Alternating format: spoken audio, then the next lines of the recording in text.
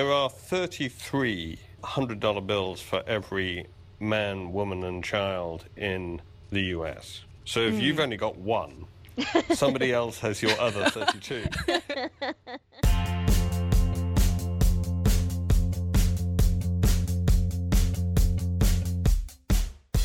Hi, and welcome back to Bloomberg Benchmark, a show about the inner workings of the global economy. I'm Tori Stillwell, an economics reporter for Bloomberg News in D.C., and I'm joined by my co-host, Aki Ito, our benchmark editor in San Francisco. Hey, Aki.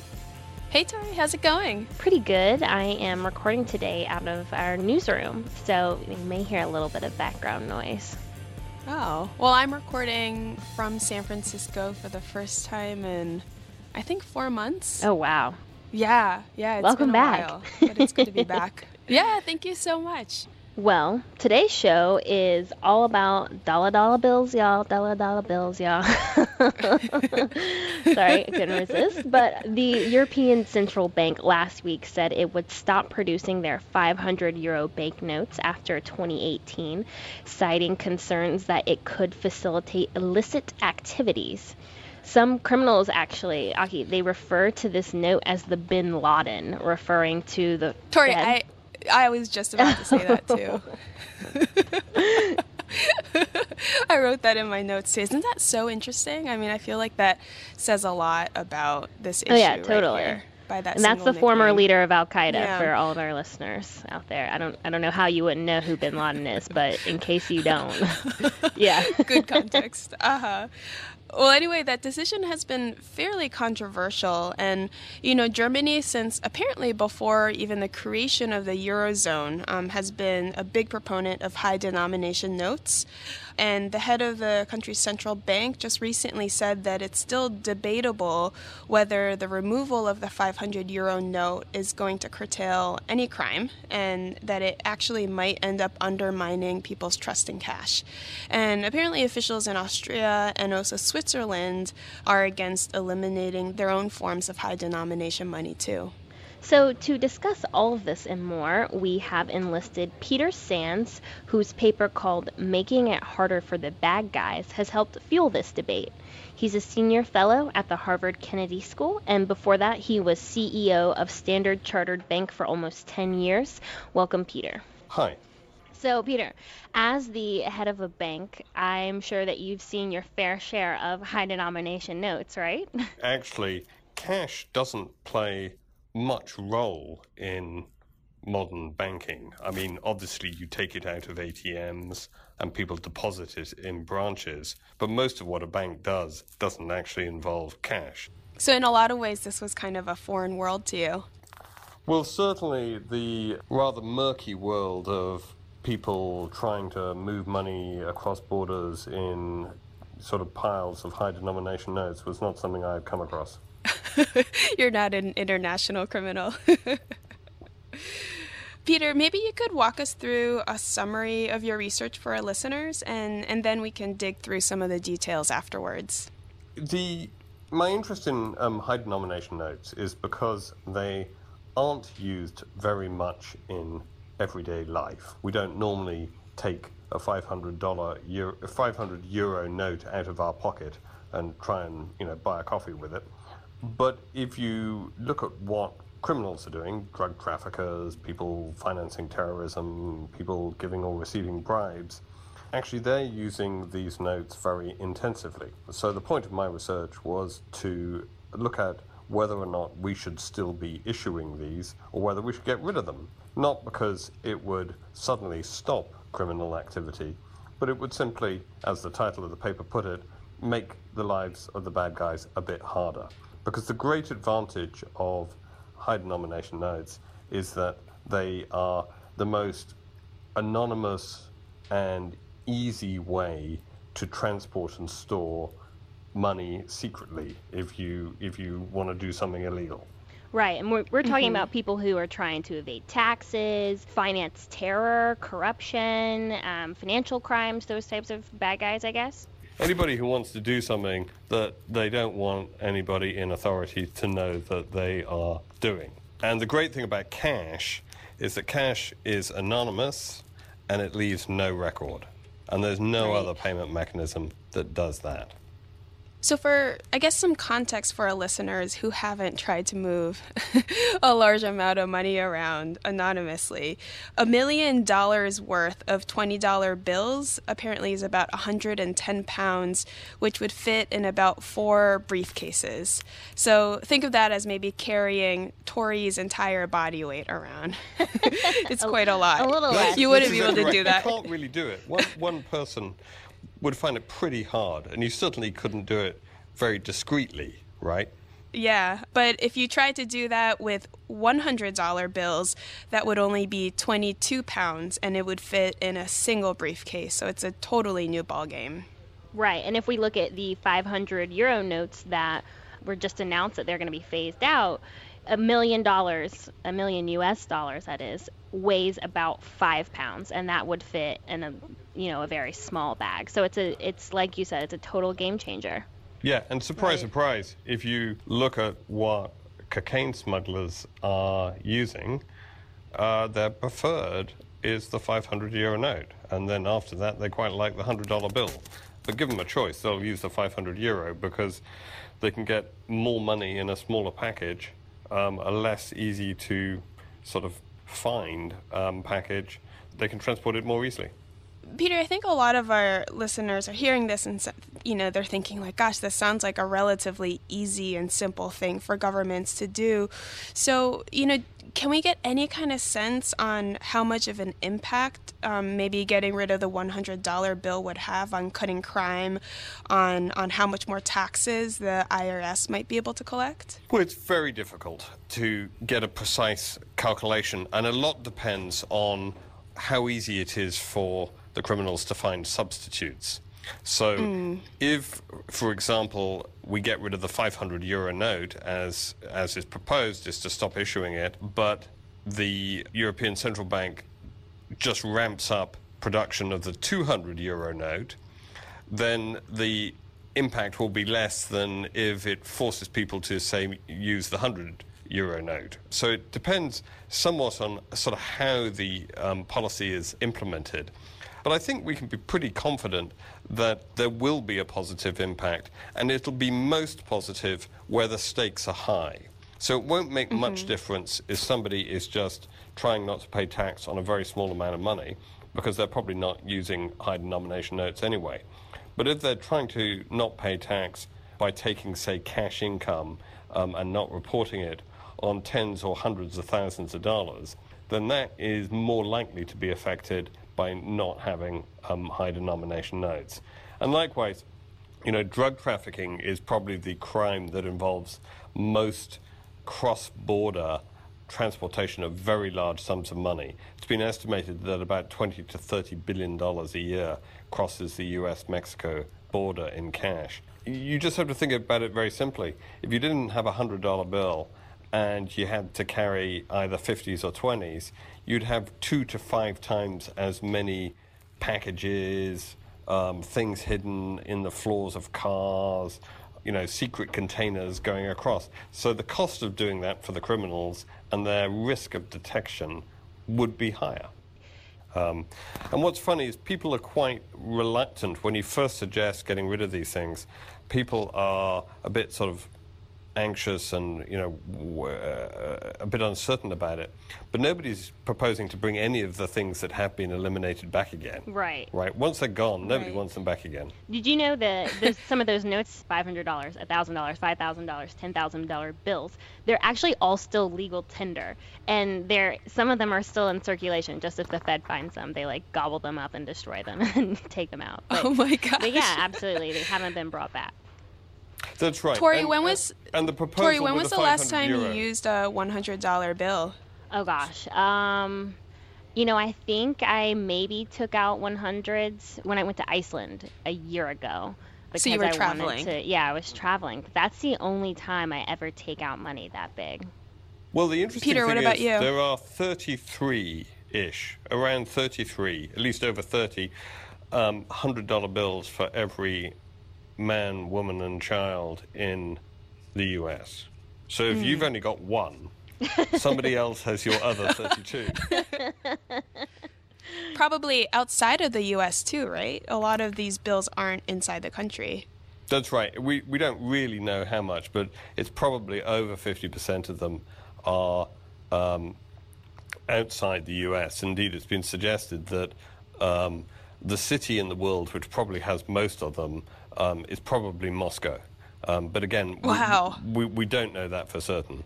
Well, we're going to take a short break, but when we come back, we will talk about how emerging markets are dealing with high denomination bills, as well as some of the cons behind taking them out after this break.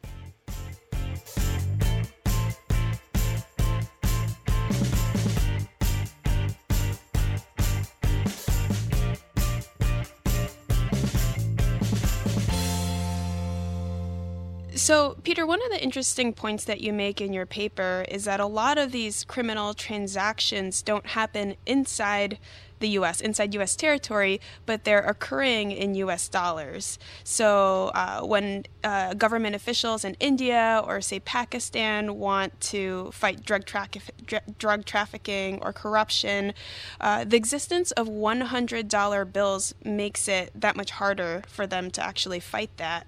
So I'm wondering, do you know if any emerging market officials have urged U.S. government officials to get rid of $100 bills? And has something like this ever been on the G20 agenda? I don't know whether there have been specific conversations from emerging market government officials to the U.S. I know that emerging market sort of crime-fighting officials are very aware of the role that, say, the $100 bill plays, whether it's in drug trafficking or corruption and so on. And I would be surprised if those conversations hadn't been happening. And I'm aware that this discussion around the role of high-denomination notes has been discussed in various forums in the context of terrorist finance and also in the context of corruption. Mm-hmm. So these operators of, global common currencies like the U.S. and Europe, they kind of have this global responsibility too. Yeah, I would argue we do have a global responsibility. Most emerging markets don't actually issue high-denomination notes themselves, but the high-denomination notes are in use in their own economies in ways that are often quite sort of corrosive to their societies. Right. So this seems kind of like a slam dunk to me. Why are some people opposed to this? Well, I'm sympathetic to the argument that cash still plays a really important role. It's incredibly convenient. It works when you don't have electricity or a telephone signal. It works when you want to give, a child pocket money. You don't need any infrastructure. And it is private, and there's real value in that. However, that's really useful in the many small transactions we're doing sort of every day. And the reality is we're not using high-denomination notes for it. And if you need high-denomination notes in that kind of circumstance, the evidence would suggest that you're normally doing something which society probably doesn't want you to do it privately. Right, you're probably being sketchy a little bit. Yeah, I mean, if you need 500 euro notes to make a payment, you're probably buying something or selling something in thousands or tens of thousands of euro. The likelihood is that there should be some tax attached to that. And, it may be a bit of a dubious transaction. And I know as a kid, I always personally liked it when I got my money in smaller bills, like for gifts, because it always made me feel like I was getting more, even though obviously I wasn't. Peter, your paper came out in February, and Larry Summers, who is the former Treasury Secretary, he wrote a very influential op-ed about it, backing your argument. And the ECB just last week came to this decision to stop issuing their 500 euro notes. Do you feel like your argument is gaining traction in the U.S.? Well, it's certainly gaining traction in Europe, as you'll have noticed. I think the US has been watching to see what Europe would do. And there's so much of it out there. There are 300 billion euro of 500 euro notes. There's $1 trillion there's over $1 trillion of $100 bills. But given that the 500 euro note was the obvious starting point, that's where the attention has been focused. But I think it is important in the US to be very thoughtful about what the role is of the $100 bill. Do you really need 33 $100 bills for everybody in America? It does seem an awful lot. The Swiss particularly have been a little opposed to this idea. You know, some of the officials there have argued that the right to pay anonymously is a basic liberty and that people are using the 1,000 franc notes. They're arguing that they're used not only as a means of payment, but also as a store of value. Can you explain to us exactly what they mean by that and whether or not that's a convincing argument? Frankly, I think we should get rid of the Swiss should get rid of the 1,000 Swiss franc note, because I suspect it's largely used to store value, but to store value which has been illegally obtained in one way or other, through tax evasion or some form of crime or corruption.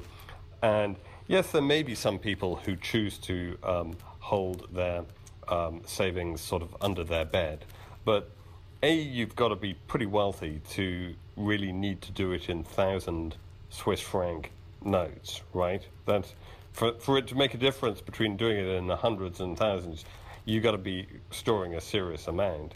And B, you've got to ask the question of, well, why is it that somebody is so keen for it not to be recorded in the banking system? And I'm wondering, Peter, when this idea came to you in the first place. Was it when you were running Standard Chartered, or was it a little bit later? Well, it occurred to me when I was still at Standard Chartered, but I didn't have the time to do very much about it as an idea. And so when I came to Harvard, I thought, well, I should focus on this and see whether it is such a good idea as it sort of seemed to me to get rid of these notes. And that's why I worked with a group of graduate students here to do research into the different high-denomination notes in the world, and also the role that these different notes played in different forms of illicit activity. Mm-hmm. And after all that research, it turned out to be just as good of an idea as you thought it would be.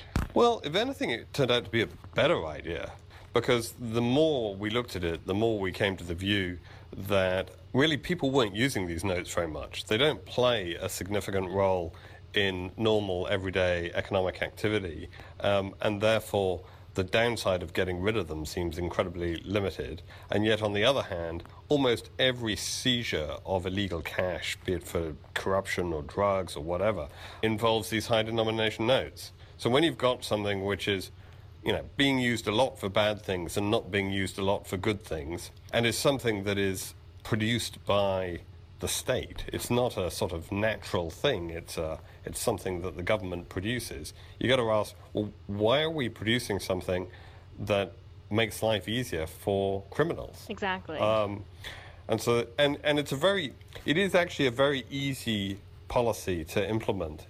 And in the world of fighting crime, most things are quite difficult to do, whereas turning off a printer is a pretty simple policy. Is there a chance that, this would save us money or cost us money in terms of eliminating these bills? Well, you lose a bit of money if you're the central bank from what's called seigniorage, which is the interest that central banks earn on money they've issued. Essentially, when you hold a note in your pocket, it's an interest-free loan to the government. But that's a pretty small amount when interest rates are as low as they are at the moment. And actually, in the many places now that interest rates are becoming negative, it's a negative loss, so that really isn't a problem. But I think that is more than offset by the increased tax take. You don't have to assume very much in terms of greater tax payments from people who've been using cash to avoid paying tax, to more than offset any potential loss from seigniorage. And then, of course, any reduction in the sort of massive flows of money involved in crime has to be a significant social benefit. Great. Well, Peter, this has been an awesome conversation. Thanks so much. And if anyone has some 500 € notes that they would like to not have on their hands anymore, just contact us. I'm at 202-654-7352. Willing to fly. Send it over in a briefcase. Thanks, Peter. Thanks very much. Thank you. So, Tori, I thought that was a really fascinating conversation. And, you know, Peter's paper, over 50 pages, was fascinating too. What did you learn? Well, I learned that there is a lot to write about on this topic. As you said, his research is extremely thorough. But I just think here the most fascinating thing is just the sheer size and bulkiness that cash has, and what sort of a quality that is to it, especially when you think of cutting out those big denomination bills. It suddenly becomes a lot harder to do things that you probably shouldn't be doing. But I think the other side of the story here has a really big point, which is how much say do we want the government to have over how we pay for things, how we conduct private business? Mm-hmm. Yeah, I mean, that doesn't really concern me a whole lot. I would love to live in a cashless society. Really? What if, I mean, they tapped into all your stuff and saw that, like, you Venmo'd me for, like, a drunken brunch one day, and then that got leaked to Dan, and then Dan was like, wait, what? Leaked to Dan. I don't know. I mean, I don't think the government cares very much whether I had a drunken brunch or not, but maybe point taken. And you know, so when I recently spent 3 months in Japan, Japan's like a super cash heavy society, and I was always running to the ATM because so many places don't take credit cards, and I constantly had to be walking around with, like, you know, 50, 60,000 yen in my wallet, which, you know, in Tokyo's a pretty safe society, so it's fine, but it made me feel uncomfortable. Yeah, I can totally understand that. Well, lots of good arguments on both sides, and it'll be really interesting to see if this gains traction here in the U.S. now that Europe is doing something about it. Yeah, definitely. Well, Benchmark will be back next week, and until then, you can find us on the Bloomberg Terminal and Bloomberg.com, as well as on iTunes, Pocket Cast, and Stitcher. And while you're there, please take a minute to rate and review the show so more listeners can find us. And let us know what you thought of the show. You can talk to us and follow us on Twitter at AkiIto7 and at Tori Stillwell. You can also email our producer at amccabe with 2 C's at bloomberg.net. See you next week.